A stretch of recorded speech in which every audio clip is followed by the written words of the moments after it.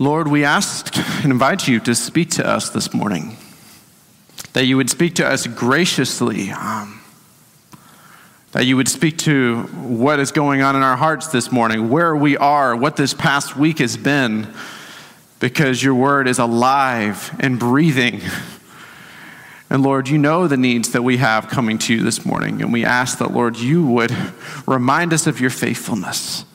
You would remind us of how close you are, how near you are to us in the midst of all the challenges that we face. And Lord, you would guide my words, that whatever I would say this morning would not be things that Cris thought of saying, but Lord, they would be your words. I offer them to you, that you, by your Spirit, would make them and use them towards your purposes, that you would be brought glory through all of this. So may the meditations of our hearts and the words of my mouth be holy and pleasing to you, Lord. Amen. As a start to Mark 4, I wanted to go back to storms. Some of you might know that we're starting a new series this morning. It's a new series called God in the Storm. And it's because there are some incredible storms in Scripture that I want us to look at over the next few weeks and reflect on what is God doing in these storms that might help us understand how we live life and understand what is taking place in our world today. And my first step to do that was to research what are some big storms that have happened in Alberta that I don't know about, because then in truth I don't. The one that stands out that was very easy to find was a storm that happened in 1987. Some of you would be familiar with that. Not everyone here, I don't expect. So I will try to explain what happened. But in 1987, as a CBC article reports, the weather reached biblical proportions. That's a quote. Torrential rain started happening, rivers rising, severe hailstorms. It was a Friday, 3 o'clock in the afternoon, when all of a sudden a black funnel touched ground. A cloud touched, and it roared like a freight train. Any of the reports you hear from this event, they talk about how loud it was, a loud storm, very windy. And it swept northward through downtown Edmonton, tearing the city apart. And if you listen to these interviews, because I listened to a few this past week, you immediately experience just people feeling really rattled, people being really thrown off and shocked by this happening in Edmonton. And some of the statistics about this storm were very devastating. You know, people referred to this as one of the deadliest storms in Canada's history. It was an F4 twister. Unfortunately, 27 people were killed, 15 of which were part of a mobile park community on the northeast side of Edmonton. 600 injured, 1,700 people were left homeless, and the damage from the storm was close to $300 million. It was significant. It was devastating. And I don't know can I just see a show of hands, at least here with us? How many of you remember that storm that were with us? I see a lot of hands in the building. I would not be one of the hands raised because I don't have a memory of it.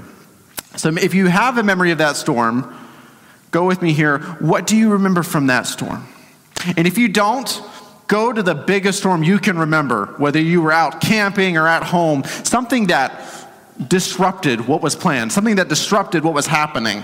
Go to this storm, whether it's in 1987 or more recently, and think, what was happening here? Why did I feel the way I felt? Something was so disrupted, and you end up finding that you have specific stories, things of how maybe families bunkered together downstairs, or maybe just didn't bunker at all, and I'm out in the street just wanting to see the incredible storm. Or maybe you personally felt devastation from these storms. Or maybe you knew of someone who was personally devastated. And I think about these storms because they bring about a state of emergency immediately. A state of emergency that really, in some ways, is devastating, but also offers clarity about what's actually important, about what actually matters. And so I think about these experiences of the storm, whether it's going back to 1987, and I think about where we are today. Our world so disrupted, raging with division and intensifying concerns and disagreement, us experiencing significant challenges with being isolated from one another, and the devastation goes on and on and on. And we all have our story. We all have our stories from part of this experience. They say a lot about what we use to try to cling to hope in the midst of this time, what were successes and what worked for us, and also what didn't work, how we found ourselves needing hope and help in the midst of this time. I hope that we can speak to this experience and allow God to speak to us through this experience, through this series, because what God does through these kind of storms, whether it's an actual physical storm or it's an analogy about a storm, says everything about who he is.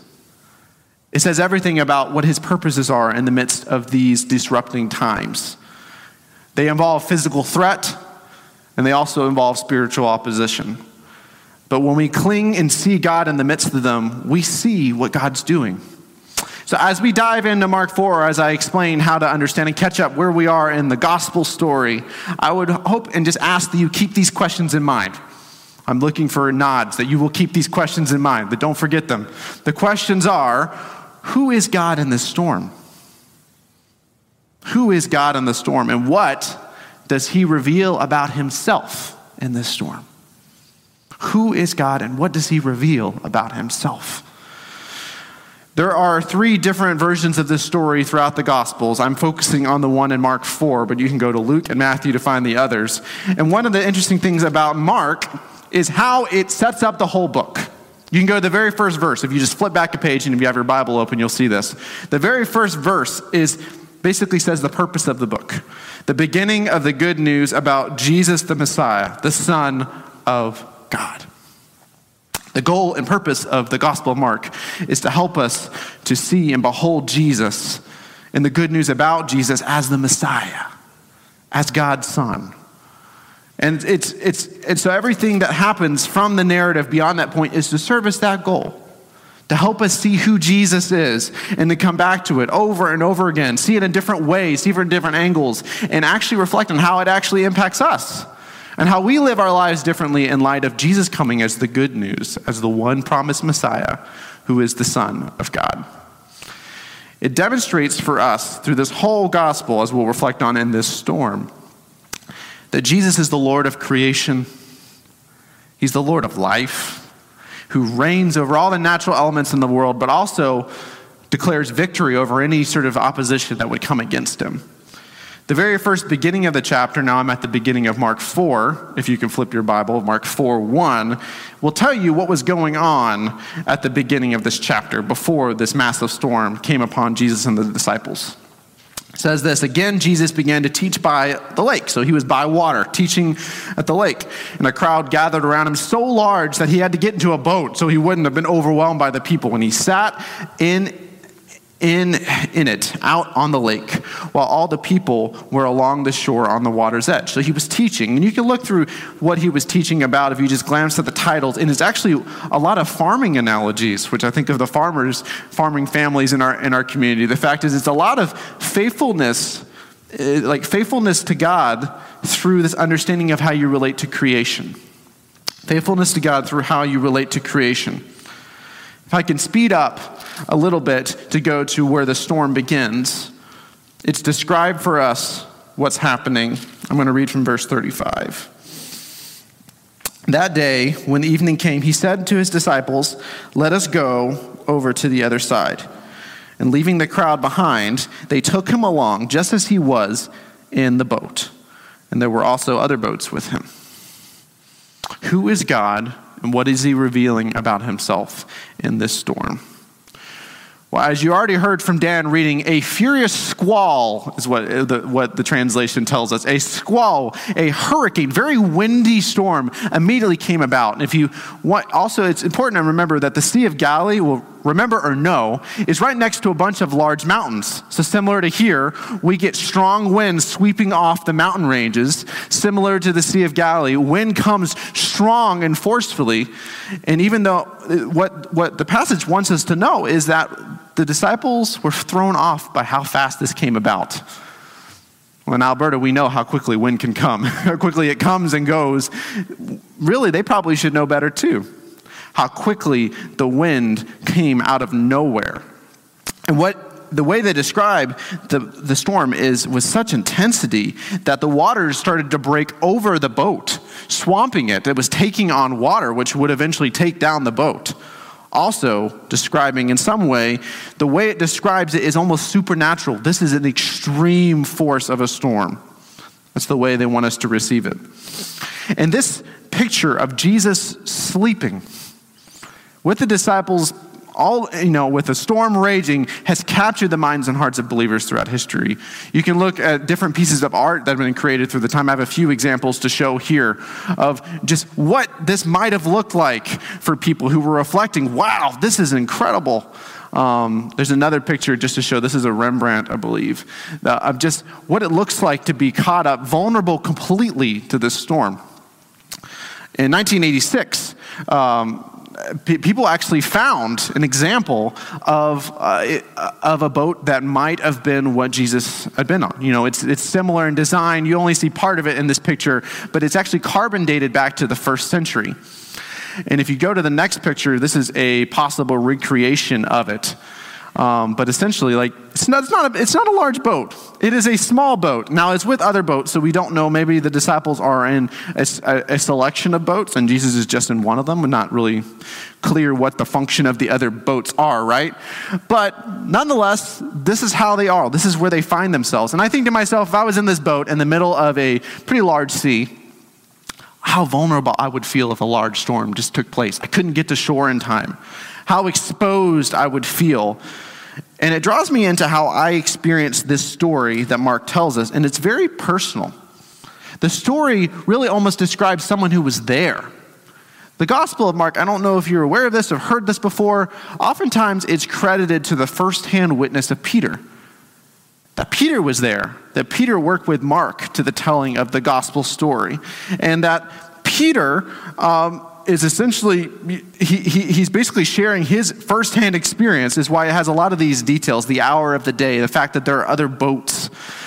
The boats are taking on water, it's swamped, is one detail. There's a cushion.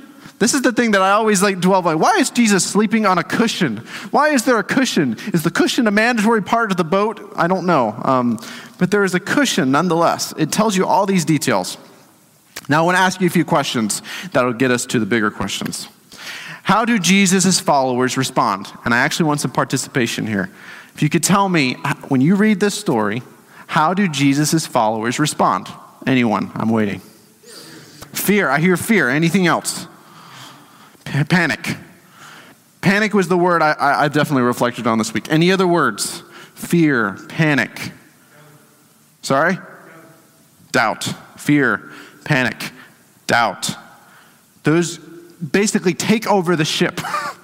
That takes over the hearts of the people. Jesus is sleeping, if you remember at this point. Jesus was in the stern sleeping. The disciples woke him and said to him, "Teacher, don't you care if we drown?" They are completely panicked, completely vulnerable, of course, understandably vulnerable, but panicked, and they lose sight of this purpose that Jesus has come for. Why has he come? They lose sight of that. The problem in this story is not the waves, it's not the wind, it's not the water, though those are understandably scary things. We can die from those things. Jesus understood that they didn't have a wave problem. They really more have a trust issue. That Jesus understands that they don't trust him.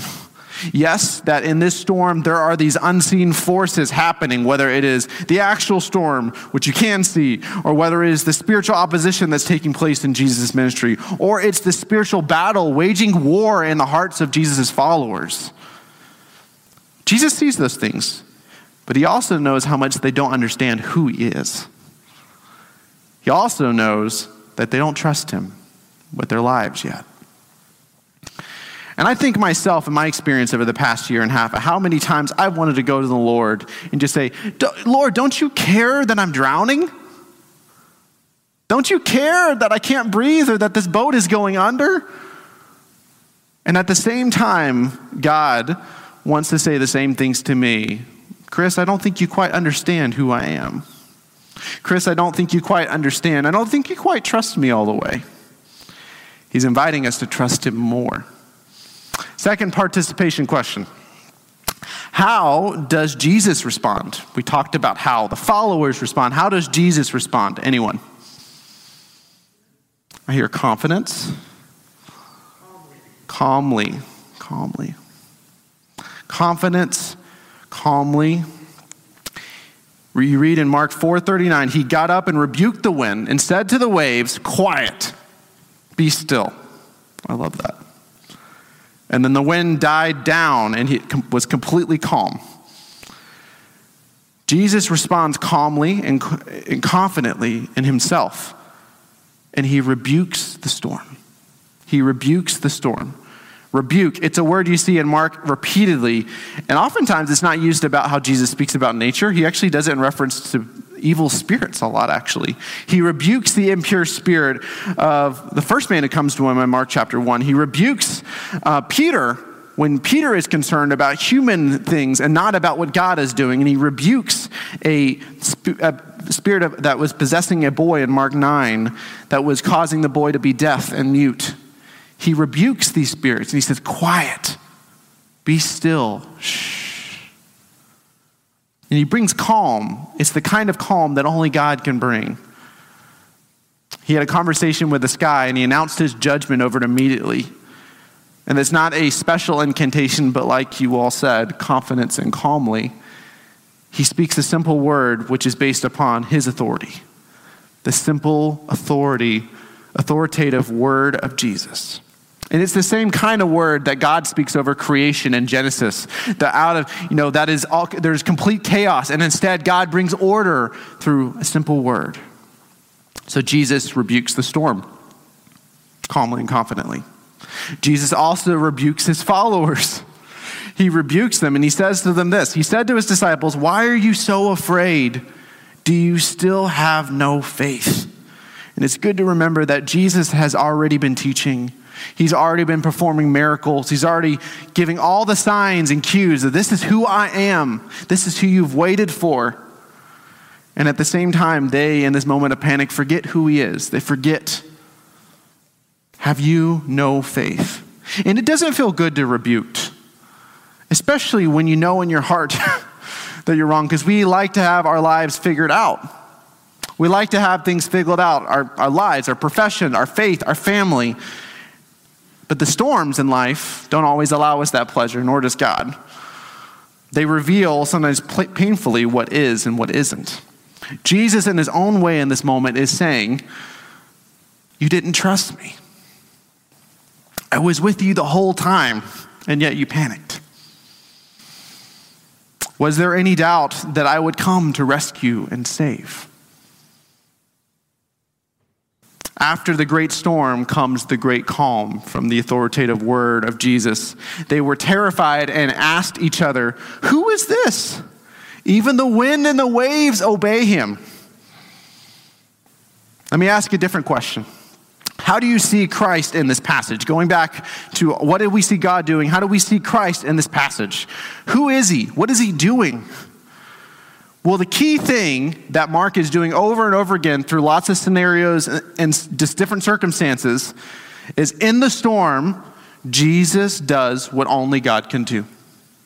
In the storm, Jesus does what only God can do. And you can begin to apply in how you understand the world right now, that Jesus is doing what only God can do. That God alone has the power to calm storms. For Jesus to have this power, he's demonstrating himself as God to the people who are bearing witness to what he's doing. But this isn't just about nature or creation, it's about the opposition, the forces that would come against the world, the darkness that's in the world, and the sin that's rising up in our lives. But no, Jesus combats that too, with complete sovereignty. You know, a lot of commentators, they look at this event in Mark 4 and they think that the sea is this manifestation of death. That death is rising up, and Jesus, in victory, is contending against these evil forces through teachings of faithfulness and mastery over creation. So when he arrives on the other side of the sea, if you look at the rest of chapter 5, they meet a man named Legion, a demon possessed, waiting for an encounter with Jesus, who upon Christ's word is set free. The Syrophoenician woman who's suffered her whole life from a disease that no one could cure, she's healed. From Jairus' daughter who dies from sickness as they're trying to bring Jesus to her, she's brought back to life. Where Jesus speaks to her and says, "Little girl, I say to you, get up." That the words of Jesus speak far more authority over creation and mastery and against any opposition that would come against his plans and us. This is the next point. The first point is that Jesus does what only God can do. And the next point I want to mention is that whenever you read, just reading the story of the gospel, whenever you reflect on the person and work of Jesus, it also highlights discipleship. It also highlights whenever it looks like to follow God with your life, that when you see Jesus, you see what he's doing, you see what he's revealing himself to be, it also highlights what you're doing, how you are living, what your faith looks like. There is a mirror that takes place. And the disciples, yes, it's the beginning of the gospel. It doesn't really transform over the course of things leading up to Good Friday and Easter.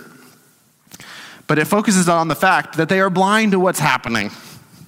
That they are blind to what's happened. They don't understand who Jesus is, even if they are learning on the journey. And the key focus in this storm is faith. Is faith, discipleship, faith. Even when followers lack faith, Christ remains faithful to them. You know, I think about when Mark was receiving, when early Christians were receiving this gospel, and you think about the early church in Rome who was just getting persecuted for their faith. When being a Christian was, people would hunt you down for your faith. And I think about us who maybe we don't experience the Christian faith in the same way, but we've experienced so many challenges to our faith, things that we're trying to figure out how to go deeper and learn from past experiences. And then we have a global pandemic. We have a global pandemic, and then we get isolated from each other. And fear at the end points us and reminds us that God is near in the midst of whatever you're experiencing. That God is close. Yes, Mark tells us that he's sleeping. It's the only time Jesus tells us that the Gospels tell us that Jesus is sleeping. But he is present and close. And that Jesus being in the boat with you, whatever life looks like for you, is meant to be a powerful invitation to put your complete trust with God. That he has mastery over the storm that is taking shape in ways that none of us ever thought. But at the same time, God is completely in control of the storm. And he's completely present and in control of your life. So like the massive story that took over Edmonton in 1987, or any other storm your mind went to, and my mind goes to several, where you feel bunkered down, the question you have to ask yourself is, what is the story that's happening in this moment? Is this me trusting that God does what he says he will do and does trust me? And I trust God is what I mean to say. Is that what's happening? Because what happens, this passage reveals the problems, which is that we react to all the wrong things. We react to the symptoms and not the core issues. It's less about storms raging because storms come and go. The true concern is how we relate to Jesus. Is walking with Jesus how you face storms. When you face challenge, do you invest more time in spending time with the Lord, or do you just try to find a different way out of it? Would you prefer to deal with the problems your own way, apart from God, apart from Christ? Or would you want to meet them with him? The problem is not the storm. The problem is not the pandemic. It's who we have aligned our lives with and what we treat as important. What we treat as most important and what guides our lives. Who we walk and step with. That is what matters much more than anything else. The comfort of this passage that God does what he says he will do. He does bring calm. You're going to think about how our life looks right now. It'll look different 2 years from now. But some of the same dynamics will still be in place. Who do you walk in step with? And how do you go about that? Do you put your complete trust in God? Or are you committed to finding your own ways and your own solutions? Good luck with that. I'm going to invite the band to come up as they lead us in a response and worship. But what I want you to leave with is this sense that Jesus is in the boat with you. That a storm is raging on, and we see in Scripture that Jesus completely and easily calms. And God will bring calm to this mess we find out in life. But part of it is understanding more and more about who he is. Have we invested time into learning more about who God is in this time? How do we give our trust to him? Psalm 107 takes us on that journey of thinking about our stories. The first verse says this: "Give thanks to the Lord, for he is good. His love endures. Let the redeemed of the Lord tell their story." For me, I want to know your story. I want to know what you've learned about God and where he's walked you. Because the psalm basically talks about people going through different challenges. And one of the ones in verse 23, as he picks up, is that some went out in the sea in ships. Some went out in the sea in ships. They saw the works of the Lord, his wonderful deeds, for he spoke and stirred up a tempest that lifted high the waves. And then lastly, and this is where I feel like we find ourselves, they cried out to the Lord in their trouble and brought them out of their distress. He stilled the storm to a whisper and the waves to a sea. I'm going to stop there. I would invite you, because we have several songs of response, whether you're sitting or standing, to cry out to the Lord. We worship with our hearts, our bodies, and our minds. And it speaks to the fact that we are in need of help and direction and care. How do you need to cry out to the Lord? You need to cry out to him in distress, to cry out to him because he hears you always. If you feel challenged, what does it look like to offer these challenges to God? Trusting in Jesus. Do you want to put your complete trust in God? And what areas of your life are you not doing that? If you're tired, can you go to the Lord for rest? And then when you don't feel it, do you pray for it over and over and over again? And go back to it the next day. Even when you don't feel the rest, do you keep praying for it, trusting that God is the source of the peace you are seeking? Do you give thanks to the Lord for the good things in this season? Because there have some for all of us, even if it's been filled with hard ones. And do we ask for mercy and help for the troubles that still linger? Do we proclaim that Jesus is the God incarnate of the storm, that he is the Lord of the wind and the waves, and that he is the one who truly brings calm because he offers us his calming presence? Please pray with me. I ask that, Lord, you would guide everyone in how to respond to this morning and this message and testimony in Mark 4. The storm that rages in the Sea of Galilee is also a storm that we meet in our lives. And part of how we deal and respond to that storm is not that different. That, Lord, we want to see you and behold you. We want to put our trust and faith in you. And Lord, we ask for help. That this storm is scary and we are not able to beat it. So Lord, please comfort us and give us your strength. Help us to step into honesty and love with one another, to stand in unity with each other as a community who knows who Jesus is and walks with him. Lord, please do not let us put these things aside, but give us courage to face them head on, because you are doing what you said you do and you're drawing us close to you. It's in Jesus' name I pray, amen.